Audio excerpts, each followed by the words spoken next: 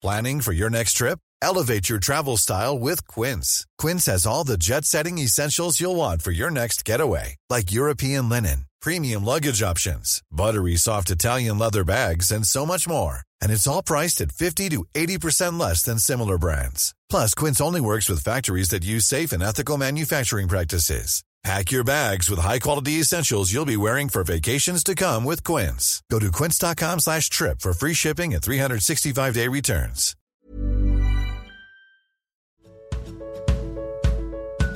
Du lyssnar på podden Vad vi pratar om när vi pratar om böcker.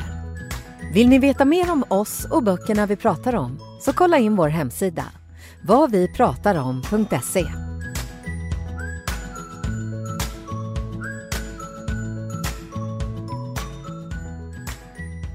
Hej och välkomna till denna livepoddinspelning av vad vi pratar om när vi pratar om böcker. Och vi är på Stockholms bokhelg, så vi har faktiskt publik för första gången på jag vet inte hur länge.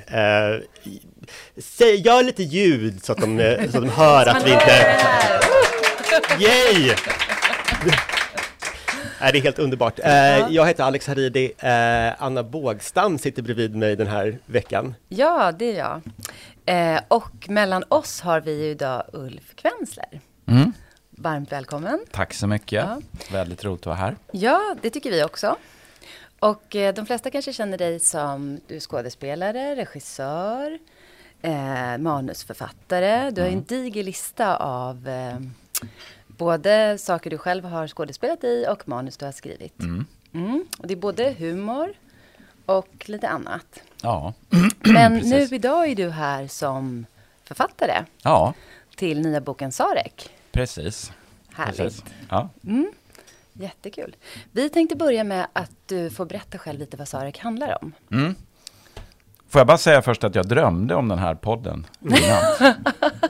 En stressdröm precis innan jag vaknade. Jag var med på telefon. Och så var jag ute och åkte bil med min fru och hon körde skitsnabbt. Så att jag kände hela tiden att vi kommer att köra ihjäl oss. Och jag hörde inte riktigt vad ni sa. Och sen så upptäckte jag att det var en jättestor skogsbrand vid sidan om vägen. Och sen vaknade jag. Så att jag behöver lite hjälp med att tolka den här skogsbranden. Vad är liksom... Det låter som en traumatisk dröm ju. Ja, men det var en stressdröm. Känns det som vi är en skogsbrand här, jag och Alex nu på sida om dig? Nej, just nu känns det ju jättebra. Men jag tänker att det kan också handla om att kanske jag ska säga någonting i den här podden som, för vi ska ju prata om det här med att skriva böcker och skriva tv. Om jag säger någonting som retar upp mina kollegor i tv-branschen så att jag måste ringa runt och släcka bränder sen. Har vi någon jungianskt inspirerad psykoterapeut i publiken? Kliv fram och hjälp oss. Ja.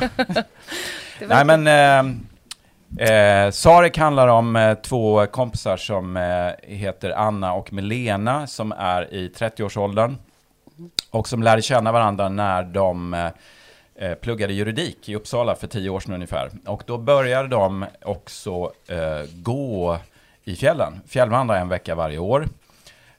Och det här har de fortsatt med sedan dess. Tidigt så blev Anna ihop med en kille som heter Henrik. Och han började följa med på de här fjällvandringarna. Så att det har varit de här 3 som har gått tillsammans i alla år. Milena har aldrig haft något längre förhållande. Hon har alltid varit singel.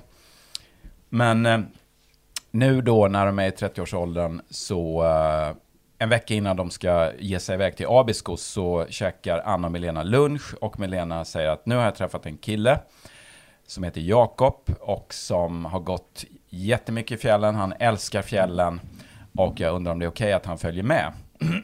Och Anna och Henrik pratar om det här och känner sig väl inte helt bekväma med att någon de aldrig har träffat ska följa med. För att man lever ju väldigt tätt in på varandra när man är ute och fjällvandrar. De ska bo några nätter i tält och så vidare. Men samtidigt känner man att det är väldigt svårt att säga nej eftersom Milena var okej med att Henrik följde med en gång i tiden. Och så där. Så att de säger, ja men skitkul, toppen, det blir roligt. Så att de träffar Jakob för första gången på Stockholm central när de ska kliva på nattåget upp till Abisko. Och han är skittrevlig och de känner att det här kommer att bli hur bra som helst. Men Annas första tanke är också att nej, men jag känner igen honom, jag har sett honom förut.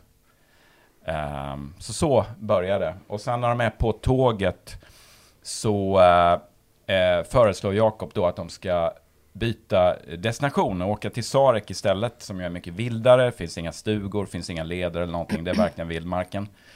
Anna har länge drömt om att åka dit för att hon är lite mer äventyrlig än sina kompisar. Men de har inte hakat på. Så att han övertalar Anna och sen så byter de och åker till Sarek istället. Det är väl i korta drag. Ja, just det. Och då kan man väl säga, för också när man kommer in i boken så förstår man ju att det är någonting fasansfullt som händer under den här vandringen. Det är ju liksom anslaget, eller vad man ska säga. Och sen är det tillbakablicken att man kommer in i liksom... Ja, men det tycker jag var en bra beskrivning av boken. Och det känns ju väldigt så här... jag måste bara säga, när jag läste den så tänkte jag ganska mycket på... Det är någon film jag har sett på 80-talet som jag tror bygger på lite så här samma. Men just det här härliga att det är ett gäng som hamnar ute i ödemarken och helt liksom utlämnade egentligen till någon i gängets kunskaper. Det finns ju jag vet inte om den du tänker på, men flera har ju pratat om den här som heter Lugnt vatten. Ja, men det finns ju likheter med den där också. Med 3 personer på en segelbåt, eller 2 personer från början och sen dyker upp en otroligt bra film. Ja, den är jättebra. Så det tog jag som en komplimang när folk pratade om den. Ja, nej, men absolut. Det är ju stora likheter där liksom lite slutna dramat, eller vad man ska säga, i detta. Hur kändes det att skriva, det måste vi nästan börja med om man är manusförfattare bland annat som du är. Hur kändes det att ge sig in liksom i skönlitteraturens värld och skriva bok? Det var jätteroligt och lite skrämmande också, läskigt, men framförallt väldigt kul. Jag har ju skrivit, jag kom på då typ 2018 att jag hade liksom suttit i sådana här manusrum. När man är ett gäng författare. Vi kan prata lite om pros and cons med det. Verkligen. Alex. Gud, ja. Alex vet ju allt om det här. Det finns mycket som är bra med det, men mycket som är jobbigt med det också. Jag upptäckte att om man räknar från när jag började med Solsidan 2008 så har jag suttit 10 år nonstop i manusrum. Med avbrott för när jag var pappaledig med min dotter och när jag gjorde några kortare regiuppdrag. Men jag har liksom gått från manusrum till manusrum. Men med manusrum, för jag tänker för den som inte är manusförfattare, vad händer i manusrummet? Nej, men då är det ju en grupp manusförfattare som jobbar fram manus till en säsong av en tv-serie, är ju normala. Och ofta är det ju då när det är, kanske man ska göra 10 avsnitt på ett år, då fixar man inte det, eller jag fixar i alla fall inte det själv, utan då bygger man upp en manusgrupp. Och då har jag ofta varit huvudförfattare, så att jag leder det arbetet och kommenterar och sådär på det. Och vi kan ju prata mer om det sen. Det finns, man märker att folk som inte själva är manusförfattare har börjat använda det här. Jag vet inte om du känner igen det, men det här termen writers room dyker upp här och där liksom, och folk pratar om det där. Nej, men vi ska sätta upp ett writers room. Men det är inte att man tycker att det låter lite tufft? Jo, men det låter ju skithärligt. Jag fattar det. Att man sitter ett gäng sköna tjejer och killar i ett rum och bara spånar och det är så här fri kreativitet. Och det finns ju det i början. Ja, absolut. Men sen kommer en fas när man måste transformera det här till manus. Ja, jag fattar. Men det är väl också någon sorts dröm av liksom alla människor i maktposition inom kulturvärlden att kunna liksom organisera ett system för kreativitet. Exakt. Och det är liksom det enda, du har liksom hakat fast vid det här att oj, kan vi göra så här? Kan vi liksom göra en fabrik av och ändå ha det här kreativa härliga rummet? Ja, precis. Jag tror alla cheferna tänker ju så. Ja, exakt. För det dyker upp inom bokvärlden också. Jag menar, jag vet inte, Anna, har du fått någon erbjudande om att sitta i manusrum på böcker? Ja, det har jag faktiskt fått och jag har tackat nej till det. Men jag tror att det kanske är så att det låter ju väldigt liksom coolt och spännande, men jag förstår ju att om man är manusförfattare som ni är så har man kanske en helt annan liksom vibb. Ja, men det kommer ju sen en fas när man ska börja skriva de här manusen och när man måste då lämna feedback på vad folk har skrivit och sådär, och det finns ju olika tankar då om vad som är bra eller dåligt. Så att, men tyckte du att det var stor skillnad då med... Ja, men precis, det var det jag skulle säga. Jag var ganska trött, vi har hållit på med det här i 10 år, så jag kände att jag var så sugen på att bara sitta och skriva någonting helt själv. Och jag behövde liksom varva ner, alltså ta det lite lugnare tror jag. Jag var nästan lite eller jag var på väg att känna mig lite utbränd. Men så att då kände jag en otrolig lust inför det här att skriva en bok. Så jag började, och jag har ju drömt om det länge sedan jag var liten liksom. Så att nu tänkte jag, nu måste det bli av. Och nej, det var otroligt lustfyllt. Men också ju läskigt för att det är mycket som man... Alltså det är en helt annan typ av skrivande. Och på många olika sätt. Men framförallt är det väl det att när man skriver manus så har man en sån bestämd form.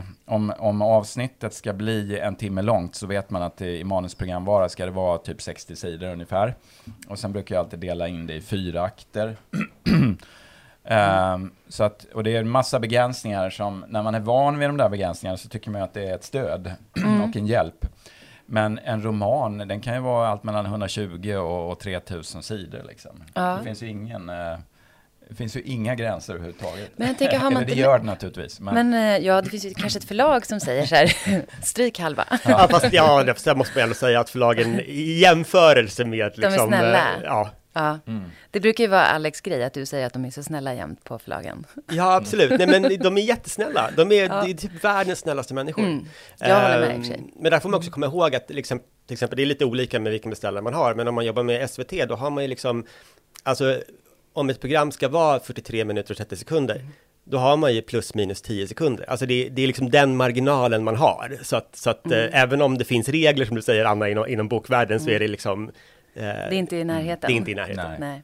Men började det då med en önskan att skriva en bok, eller var det den här idén? Eller liksom hur var det samspelet? Nej, men jag började på en helt annan idé.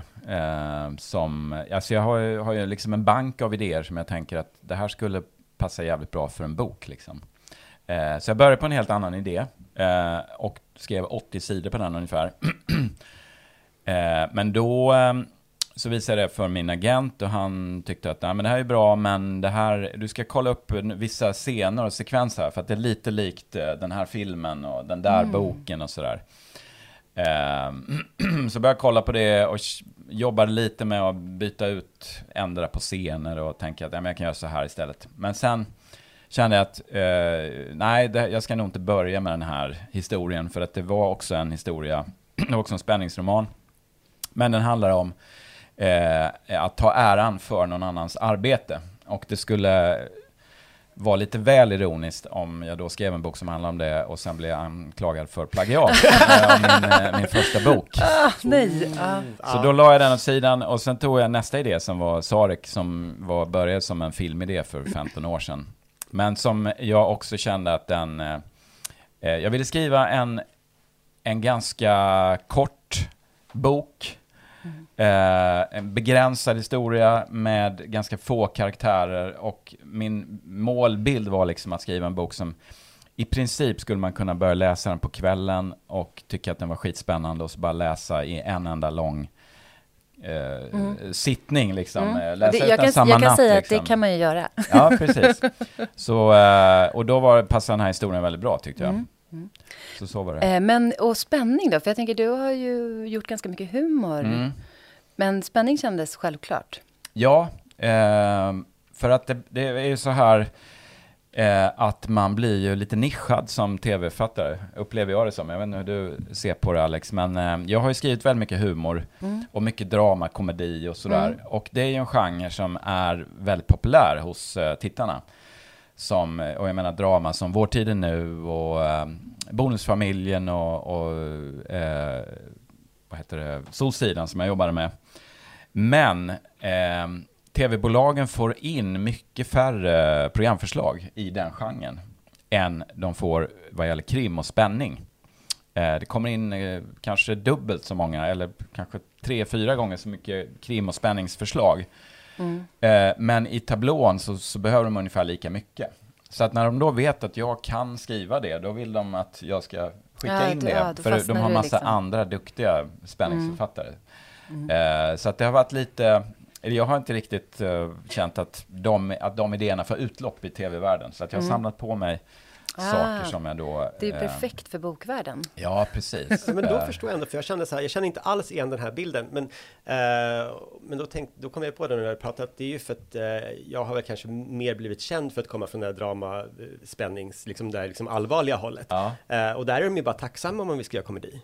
Ja, och då förstod jag ju att det är för att det fattas det är brist på det. Exakt, så att jag har aldrig känt den begränsningen, utan tvärtom då liksom. Nej. Att de är så här, har du inte något kul i det också? Jo, men absolut. Så du började i fel ände. Du skulle börja i andra änden. Jag började i fel ände, precis. Men tycker du att dramaturgin skiljer sig åt? För jag tänker att när jag läste Sarek, dels så kändes det ju väldigt filmiskt. Och sen så tyckte jag att det var... utifrån då med mina amatörögon, eller man ska säga. Men det kändes som att det var en ganska tydligt dramaturgiskt upplägg, eller man ska säga. Som att jag känner mig trygg i det, att det finns en så här kontroll över så här, både vad som händer och vilka karaktärer som är valda och varför. Och det kändes medvetet, så att säga. Alltså på ett bra sätt, menar jag nu. Ja. Nej, men jag har väl liksom, nu när jag ska skriva den här boken så tänkte jag att jag får ju liksom utgå från det som jag vet att jag kan. Som ju är att dramaturgi och skriva med mycket framåtrörelse och sådär. Och dialog. För att liksom skyla över det som jag inte kan. Och därför är ju boken, vartannat kapitel nästan är ju bara dialog. Och sen jobbar jag ju med själva historien på samma sätt som jag har jobbat med tv-idéer och så, att jag skriver ett väldigt detaljerat synopsis först. Scen för scen, vad som ska hända liksom, och jobbar ganska mycket med det. Men sen tyckte jag ju att det var så härligt att skriva en bok, därför att för när man skriver för tv så är det ju så att man presenterar den här idén i någon kortare version först. Man kanske gör en pitch bara på 20 minuter muntligt. Och så pitchar de in lite pengar för det, och sen så gillar de det kanske, och då får man lite mer pengar så att de pytsar in pengar hela tiden, och då med det... Du känner att det är så jobbigt. Här finns en besvikelse i de bara kastar pengar på en. Det är skitjobbigt. Nej, men ofta de där som pytsar in de där pengarna, de har ju då, är ju ofina nog att ha synpunkter på innehållet. Just det. Att de vill att det ska så vara... Det kommer med ett krav, så att när man väl har bestämt sig för en linje, då är det ju som att vända en supertanke liksom, om man vill styra åt något annat håll. Men när jag skrev den här boken, det fanns ju ingen hade pytsat in en spänn i det. Så att, då kände man ju en helt annan frihet. Det var ju så härligt. Jag hade ju mitt synopsis, och så kom jag på en grej så här ganska tidigt, att men det här skulle jag kunna lägga in som en sidolinje nästan. Och den där växte. Jag tyckte fan vad det här var roligt att skriva, och jag tyckte det blev skitbra liksom. Så det där blev en stor del av historien. Och sen när jag lät då min agent och min fru läsa första versionen av manuset, och de läste ju helt oberoende av varandra, så sa de att nej, det är jättespännande och bra det här, men den här grejen som jag hade lagt till, nej, det funkar inte. Så att båda var eniga? Ja, båda var helt överens om att det där går inte. Men var det en sak du hade lagt till under skrivandet då? Ja, precis. Nej, den tyckte de inte funkar. Så att det var liksom, när du avvek från planen så funkar det inte? Nej, det funkar inte. Så att då allt är borta nu. Det finns inget kvar av det i den färdiga boken. Vad spännande. Ja, egentligen är man jättesugen på att veta vad det var. Men det kanske spoilar saker också. Ja. Jo, men det gör det nog lite grann. Ja, det är ingen spoilingspodd. Jag kan berätta det någon längre fram. Ja. Det kan vara så här ett plus för publiken, att om någon vill veta så kan de fråga nu, alltså sen efter att det är inspelat. Men precis. Liksom, det kan vi göra faktiskt, om vi har tid över efteråt. Men vad jag tänkte på, för nu anade man här också att liksom själva antagningen gick till så att du hade i princip ett färdigt manus då till slut, ett bokmanus som du via agent... Du hade en agentur först som du skickade till och som var den första läsaren av precis. Av det. Och vi gjorde ingen deal eller sådär, utan han då läste utan att vi hade gjort någon överenskommelse, och jag fick synpunkter från honom, men han var ju liksom fri att tacka nej då. Så sen, det var väl ett år sedan ungefär som jag skrev en version och sa att nej, men nu får du bestämma dig om du vill jobba vidare med det här eller för då har jag skrivit några versioner redan. Så gick det till. Jag vill ändå gå tillbaka till det här med idén. Jag tycker det är spännande det här att du har en bank med liksom romanidéer. Är det väldigt tydligt för dig vad som är en idé till en film, en tv-serie och en bok? Eller hur tänker du med liksom idéer? Kan allt vara allt? Är det olika? Ja, jag skulle säga att de idéerna som jag har som jag tycker passar för den typen av böcker som jag vill skriva passar ju också som filmer liksom. För att det är avslutade idéer, begränsade historier.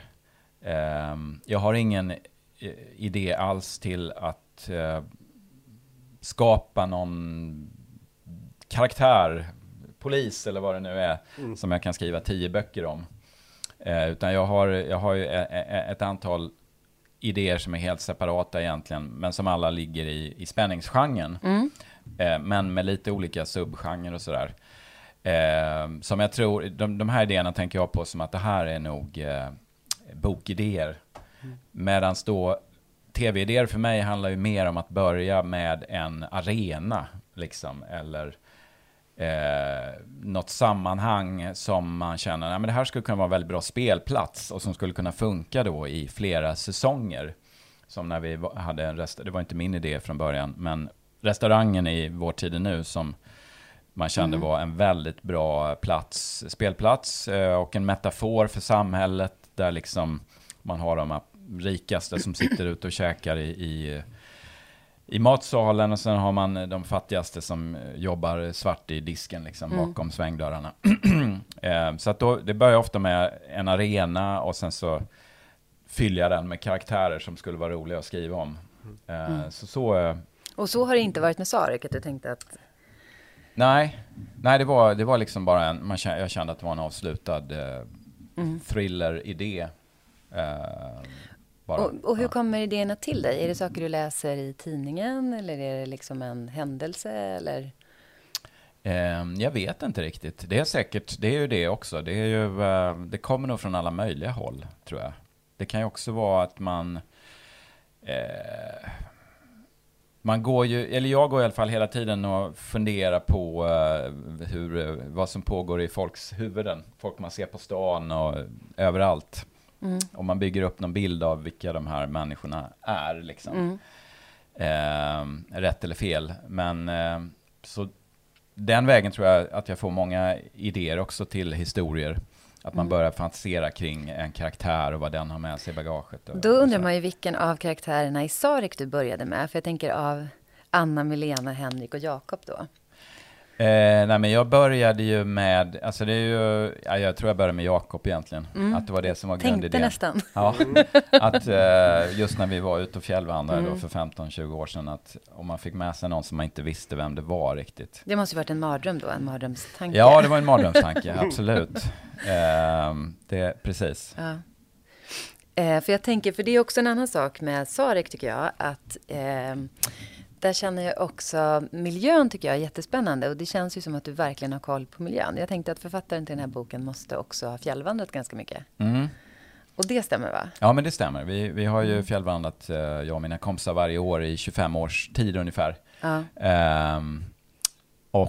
Men då på lite som Jämtlandstriangeln eller Abisko eller Norge eller Alperna där det är liksom mer anpassat till att det ska vara en bekväm vandring. Man vill kunna ta in på någon fjällstation och dricka ett glas vin på kvällen liksom sådär. Så du erkänner nu att du aldrig har varit i Sarek? Jo, jag var i Sarek. Försöker locka fram det.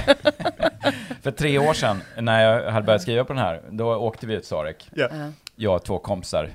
Och jag visste ju att det skulle vara jobbigare i och med att det var oledad terräng och det fanns inga stugor och det finns ingen mobiltäckning så man måste hyra en sån här tracker som det heter som de har i boken. Som de har i boken, men det var ändå jävligt mycket jobbigare än vad jag trodde alltså, faktiskt. Så jag är glad att jag åkte dit. För sen när vi kom ju inte igenom Sarek. Jag hade ju lagt ett alldeles för optimistiskt dagsschema. Jag tänkte så här, men när vi väl går, då kanske vi kan snitta 4 kilometer i timmen, tänkte jag. Och går man då 5-6 timmar om dagen, då hinner man ju 2 mil utan problem. Ja, gud, det är matematik. Ja. Det är inte mer så. Hur svårt kan det vara? Men alltså, men terrängen är... Jo, men det visar att när vi efteråt så räknade ut att vi snittade 2 kilometer i timmen ungefär. Så det blev en helt annan... Och det är för att dels är det att man stannar ju väldigt mycket då och diskutera vilken väg ska vi gå här. Man kommer liksom ner för något berg och sen ligger en dalgång där och det är någon sankmark där och där är något videsnår och så här. Så funderar man, men hur ska vi kunna ta oss över dit på bästa sätt? Så dels är det men sen kan det också vara att man kommer fram till sån här videsnår som är lika högt som du själv och lika tätt som en villahäck liksom. Och som är 1 kilometer brett. Och så ska du igenom där. Som är 1 kilometer brett? Ja, det kan det vara. Och så är det då små så här vattenjockar som har skurit sig ner då i bergssidan. Så jag och Alex är stadsmänniskor också. Ja, jag hatar naturen. Jag är känd naturhatare. Så jag tyckte jag hade inte behövt Jakob. Det hade varit en skräckhistoria för mig bara med att gå i Sarek. Nej, men så det tar otroligt lång tid. Och det man kan göra då för att undvika det är att man går upp på fjällsidan istället där det är nästan ingen växtlighet alls. Men då lutar det å andra sidan ganska brant. Så man går i uppförsbacke liksom? Ja, eller vi gick ju på skrå då att man går snett. Men man går liksom så här. Och då är det så här stort stenskravel. Alltså att det är stenblock som är 1 gånger 1 meter eller liksom så här. Och som har skitvassa kanter. De är inte av...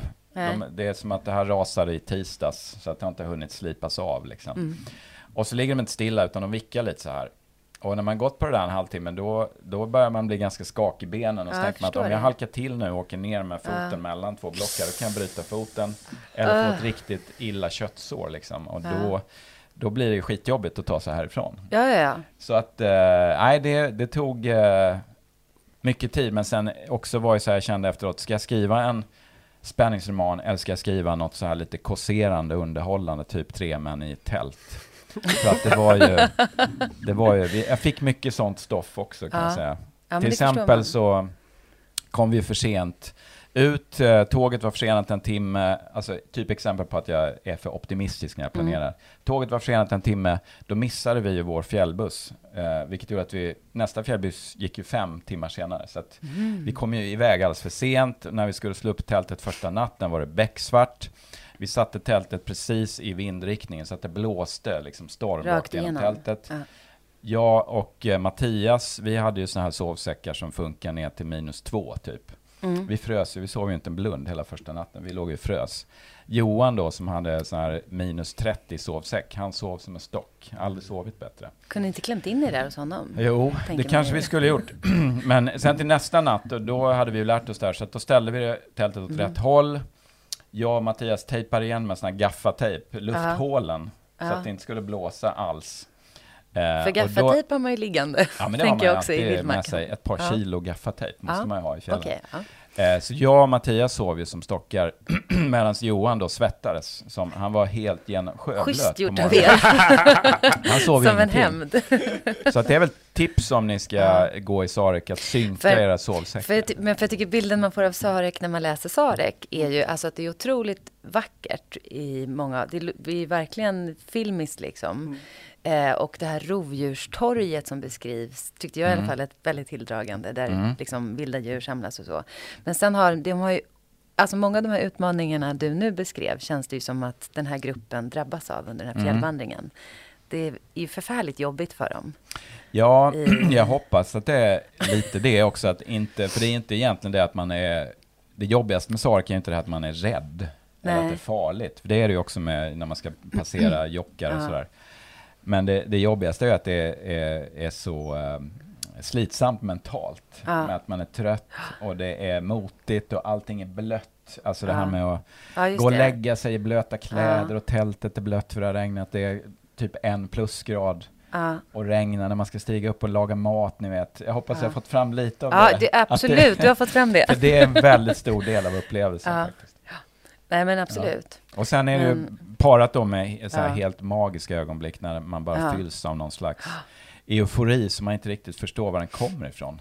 Det är bara, man bara känner att vad härligt att vara i just det här nuet. Man bara, det är helt... Så det finns ju de magiska ögonblicken också. Och de har ju faktiskt, jag tänker på karaktären Anna i boken, har ju de här magiska ögonblicken också, trots att det här nuet, förutom de här utmaningarna, även är fyllt med att man har ett ganska jobbigt vandringssällskap, så att säga. Så hon ska ju möta de mentala utmaningarna tillsammans med både en person hon inte känner sen innan, eller känner igen men inte liksom, och sen sin man eller pojkvän. Som hon har en ganska trasslig relation med också. Ja, precis. Så det är inga dunderförutsättningar, tänker jag, att gå in i något så här mentalt utmanande. Nej, det är det inte. Det är ju, jag har försökt göra det så jobbigt för henne som möjligt på alla sätt. Ja, jo, men det märker man ju. Det kan man verkligen säga. Ja. Men vad har du någon inspiration själv när det gäller böcker? Ja, jag har många inspirationer, men just med den här boken så, eftersom jag aldrig har skrivit skönlitteratur förut, så en grej som man då inte behöver fundera på när man skriver tv-manus är ju det här med språklig stil eller ton. Just det. Så att då läste jag om ett antal böcker som jag vet att jag gillade väldigt mycket just för tonen liksom. För det där kändes ju lite skrämmande för mig. Och då, vilka var det? Ja, men då läste jag en bok som jag läste om var ju The Beach av Alex Garland. Den är bra. Som jag tyckte otroligt mycket om. Jag tyckte lika mycket om den när jag läste om den faktiskt. För att den har så här otroligt härlig, ledig ton. Det känns som att man sitter på något hostel i Bangkok och hör någon som har varit med om en helt otrolig historia berätta den muntligt liksom. Den känslan gillade jag. Roligt att du nämner den, för vi har diskuterat i podden, ibland har vi läst om böcker, sådana som vi själva älskade när vi var liksom tonåringar, och då har vi haft, åtminstone internt mellan oss, har vi pratat om Beach, för att vi tyckte så himla mycket om den. Både och då så här, att vi inte vet om man vågar läsa om den nu, för att man skulle bli så himla ledsen om den inte var lika bra. Men det verkar ju som att den var det då. Jag tyckte det. Jag tyckte jättemycket om den fortfarande. Det gjorde jag verkligen. För när man tänker tillbaka på den så känns den ju ändå så här ganska liksom 90-tals, alltså att den är väldigt rätt för sin tid. Verkligen, väldigt mycket tidsdokument är det ju. Men jag tyckte det finns en kvalitet där som håller. Ja, men det gör det. Det tycker jag faktiskt. Det tycker jag verkligen. Och sen, det kanske blir den som blir nästa dag. Ja, det blir det. Det finns ju mycket att säga om den, just som du säger med just de här backpacker. Det känns ju väldigt 90-tal liksom. Men sen läste jag om flera böcker av P.O. Enquist. Jag läste Egenmäktigt förfarande av Lena Andersson, som jag tycker är fantastiskt bra. Och jag läste Easter Parade av Richard Yates. Som jag också tycker har den här lättheten, att man som jag vill åt lite grann, det här lediga känslan. Och alltså det som jag gav mig lite styrka till slut var väl lite grann Lena Anderssons bok på ett sätt. För att jag har ju läst hennes, så länge hon skrev i Dagens Nyheter så läste jag alltid hennes krönikor och sådär. Och jag uppfattar ju som att hon försöker skriva så klart och exakt som möjligt. Vilket inte alla kulturella människor gör, tycker jag. Ibland känner man att de skriver för att förvilla och fördunkla snarare. Men hon försöker ändå alltid, tycker jag då, uttrycka sig så tydligt och klart som det går. Sen är det ju inte alltid lätt att hänga med ändå i hennes resonemang.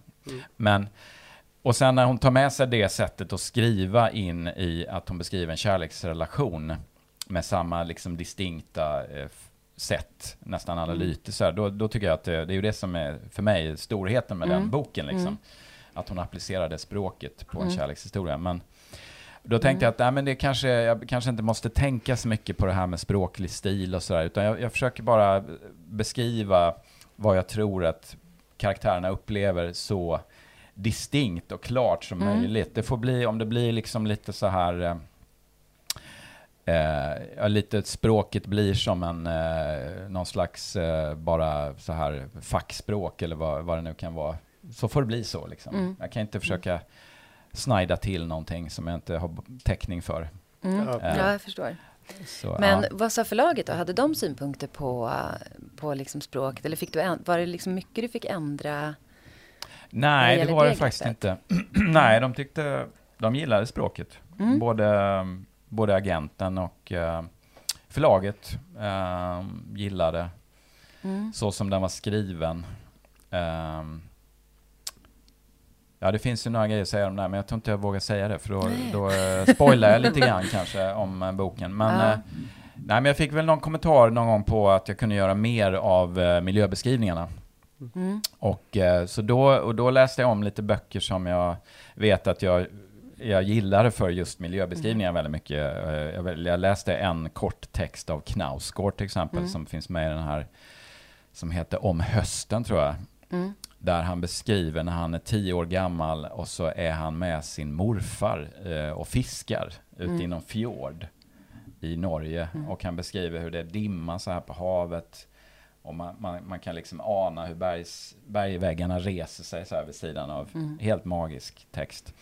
Och så läste jag om också Återstoden av dagen av Kazuo Ishiguro. Den här butlern, han är ju ute, åker bil på engelska landsbygden där när han ska åka och träffa den här kvinnan. Jag kommer ihåg att jag verkligen känner att nu är jag på engelska landsbygden liksom.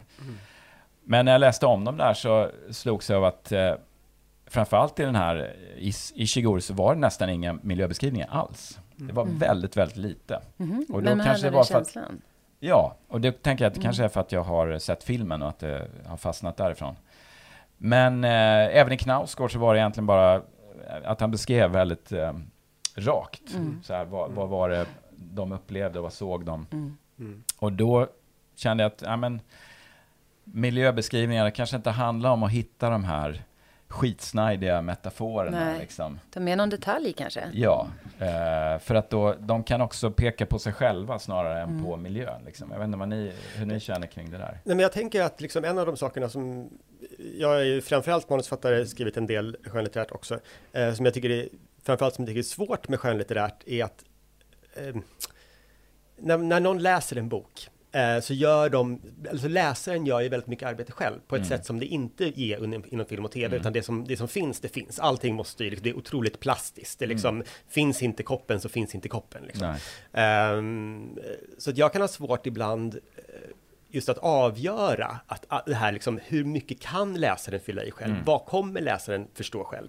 Och utifrån då uppenbarligen som liksom att du kan känna att du är på den engelska landsbygden och sen när du tittar på texten liksom rent med liksom glasögon på och förstoringsglas men det står ju ingenting här. Hur har jag kunnat läsa in det här själv? Men hur känner du med den liksom... Ja, hur förståelsen av hur läsaren ska tolka din text, om man säger så. Ja, nej, jag upplevde ju samma sak som du, att det där var en stor osäkerhet. Liksom. Hur mycket behöver jag skriva? Och samtidigt så vet jag ju när jag själv läser böcker så kan jag bli otroligt trött på när det är för långa beskrivningar av hur folk ser ut och hur, alltså miljöbeskrivningar. Jag tycker ju där själv kan man behöva blada lite ibland. Ja, men verkligen. Om det är för trist. Jag håller med. Så jag tycker själv att det är tråkigt.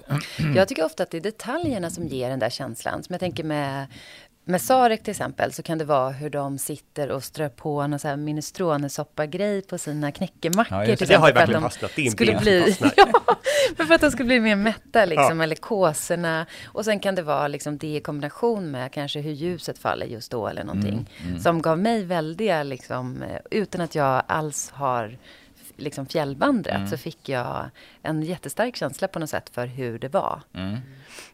Så jag tror att det är liksom, det är snarare detaljerna som ger det på något sätt, tänker jag. Men om du ska recensera de här två världarna nu då, liksom, vad tycker du att litteraturvärlden kan lära sig av dramatikvärlden? Jag vet inte faktiskt om... Nej, men alltså, jag kan väl känna så här att många böcker jag läser skulle vinna på att vara kortare. Det tycker jag faktiskt. Det kan jag faktiskt hålla med om. Det är väl den stora grejen. Och tvärtom. Tvärtom kanske, ja. Vad har filmvärlden? Ja, du menar så. Ja. Jag tror om du menar att tv-manus skulle vinna på att vara längre. Nej. Så känner jag inte riktigt. Nej. Men du är ändå väldigt artig och bara, ja, absolut. Det håller jag med om. Nej, men... jag vet inte faktiskt. Svårt att säga, men alltså, jag är så ny i den här världen så att jag vågar inte riktigt recensera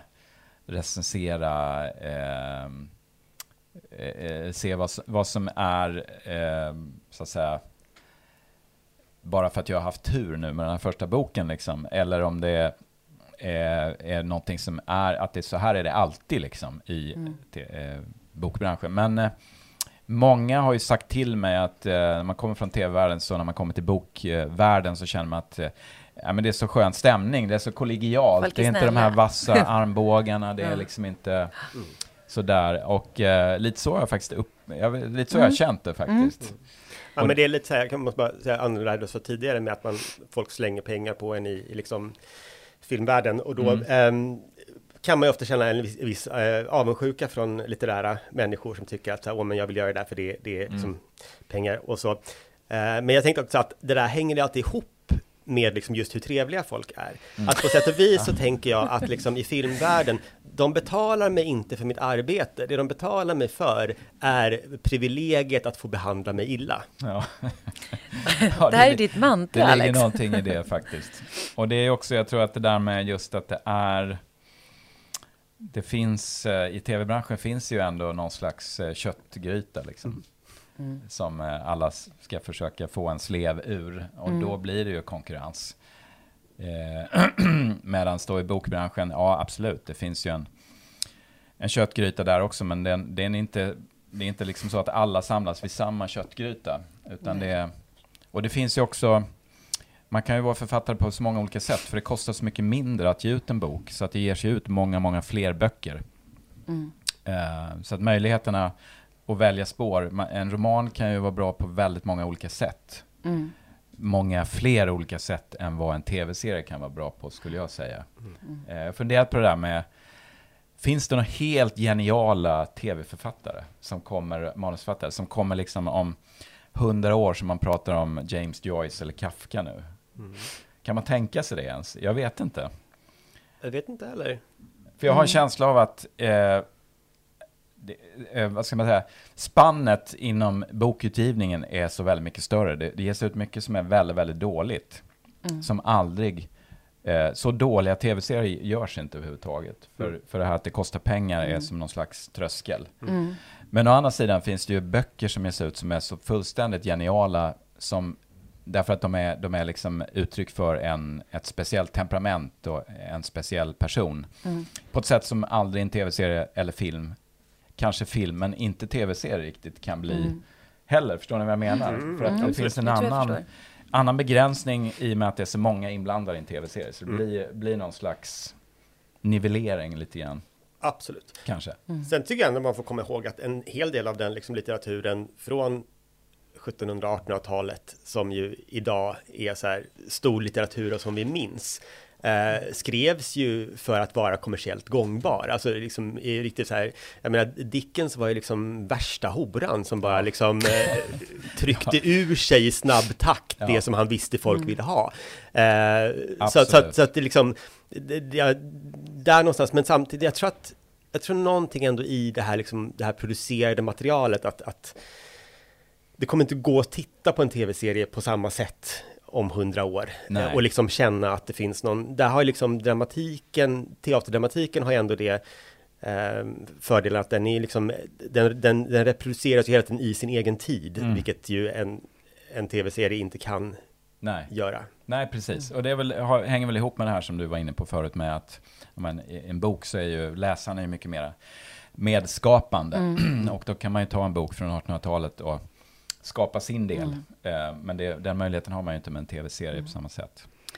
Vi måste snart börja runda av, men jag har nästan bara en sista fråga då som handlar om bokvärlden. Det låter ju som att du kommer bli kvar lite i bokvärlden nu, eller? Ja, absolut. Jag har börjat skriva på nästa bok redan och det har varit så himla kul. Nu kan jag också förlåt säga bara att den är nominerad som årets bok också. Ja, så precis. Att, det är ju den är nominerad som årets bok, så att om ni läser den och gillar den så kan ni gå in och rösta. Det kan man också varje göra. dag hela sommaren. Ja, precis. Och om ni läser den och inte gillar den eller inte har läst den, då kan ni gå in och rösta. I alla fall. Varje dag, hela sommaren. Ja, exakt. Från varje enhet också man har. It's a free world, ja precis. Ja, det är ju toppen. Det allra sista då, för vi är ju också en podd där vi pratar mycket om böcker. Vi brukar avsluta med ett boktips. Har du något boktips på någonting du tycker att man måste läsa? Ja, en bok som jag är nog den bästa boken jag läst i år. Den heter I Am Dynamite och är skriven av men det är faktiskt en biografi över filosofen Nietzsche. Det låter ju inte särskilt kul. Men, låter lite sådär. Ja, det låter lite sådär. Men hon som har skrivit den här, hon heter Sue Prideaux. Hon skriver, brittisk författare som skriver med en sån här underbar brittisk återhållen humor. Så att det är ju han är ju en tragikomisk figur liksom. Och vissa sekvenser som beskriver är det så jäkla roligt. Och man blir också... Han var ju ganska ömklig figur, Nietzsche. Man kan ju inte låta bli att tycka synd om honom. Han levde ju ett sånt skitliv liksom. Ensam och fattig och sjuk. Och så sitter han och skriver det här om sina övermänniskor och sådär. Och man tänker att jag förstår att du fantiserar om det här. Med tanke på hur ditt liv ser ut. Men nej, otroligt bra bok. Ja, men jättebra tips. Men Anna, har du några boktips? Ja, men precis. Vi sitter ju i en bokhandel, så det passar ju bra med boktips tycker jag. Nej, men jag har läst jättemycket bra under våren och har massa bra som kommer under sommaren. Just nu så läser jag Lisa Jewells senaste bok som heter Natten då Tallulah heter hon. Murray försvann. Tallulah Murray, ja. Tallulah Banks var bra att vi blandar ihop. Det som är bra när vi blandar ihop namnen på saker är ju att vi alltid lägger ut det som är rätt sen, både på vår hemsida och i vårt Instagram. Där vet du vad vi pratar om. Ja, precis. Men Lisa Jewells bok tycker jag är en jättebra kriminalroman. Så den läser jag just nu. Vad läser du, Alex? Jag har också läst den. Det är inte nu, och det var inte det som jag hade med som tips. Men den var väldigt bra. Spännande deckare. Hennes första deckare. Hon har skrivit mycket annat. Precis. Jag har precis läst klart den här teatern av Jenny Andreasson. Som handlar då om... Jenny Andreasson är en teaterregissör som gjort mycket på Dramaten och skulle göra en uppsättning av Hamlet på Dramaten. Men den ställdes in en vecka före premiär. Det var några år sedan och det blev en liten skandal. Och nu har hon då skrivit en nya kaninöron-roman. Det är en dokumentär då, tänker du? Alltså, ja. Jag vet inte. Känns som att de har skrivit roman på omslaget för att säkra upp någonting juridiskt. Jag vet inte. Jag förstår. Den här ligger ju överst i min läshög i sommar. Jag tyckte väldigt mycket om den. Väldigt spännande. Men där kan man ju också läsa just om en kreativ process med många människor där allting går rätt käpprätt åt helvete. Så att liksom, om man läser den så kan man liksom lite förstå varför Ulf ville skriva någonting själv istället för att sitta med andra människor. Men så illa tror jag inte att vare sig Ulf eller jag någonsin har haft det. Men den är en rysare i någon sorts väldigt sparsmakad poesi. Eller liksom, det är inte poesi, men liksom det är väldigt sparsmakat och enkelt språk. Och ganska kort är den också. Nu låter det underbart. Då blir man sugen på att läsa. Ja, precis. Men så att jag tänker, först får man läsa Sarek här och sen får man ta teatern eller Lisa Jewell. Ja, men toppen. Med det så säger vi då tack för att du kom hit. Tack. Och att vi fick prata med dig. Trevligt, ja. Och som jag sa jättekort så tycker jag att ni ska följa vad vi pratar om på Instagram. Och där lägger vi också ut böckerna vi pratar om i podden. Tack så mycket. Tack så jättemycket. Tack. Vi som är med i den här podden heter Anna Bågstam, Alex Haridi, Pernilla Wellrath, P.O. Bengtsson, Rasmus Klamas och Daniel Svärd. Vill ni veta mer om oss som är med i programmet så följ oss på Facebook. Där finns vi under namnet Vad vi pratar om.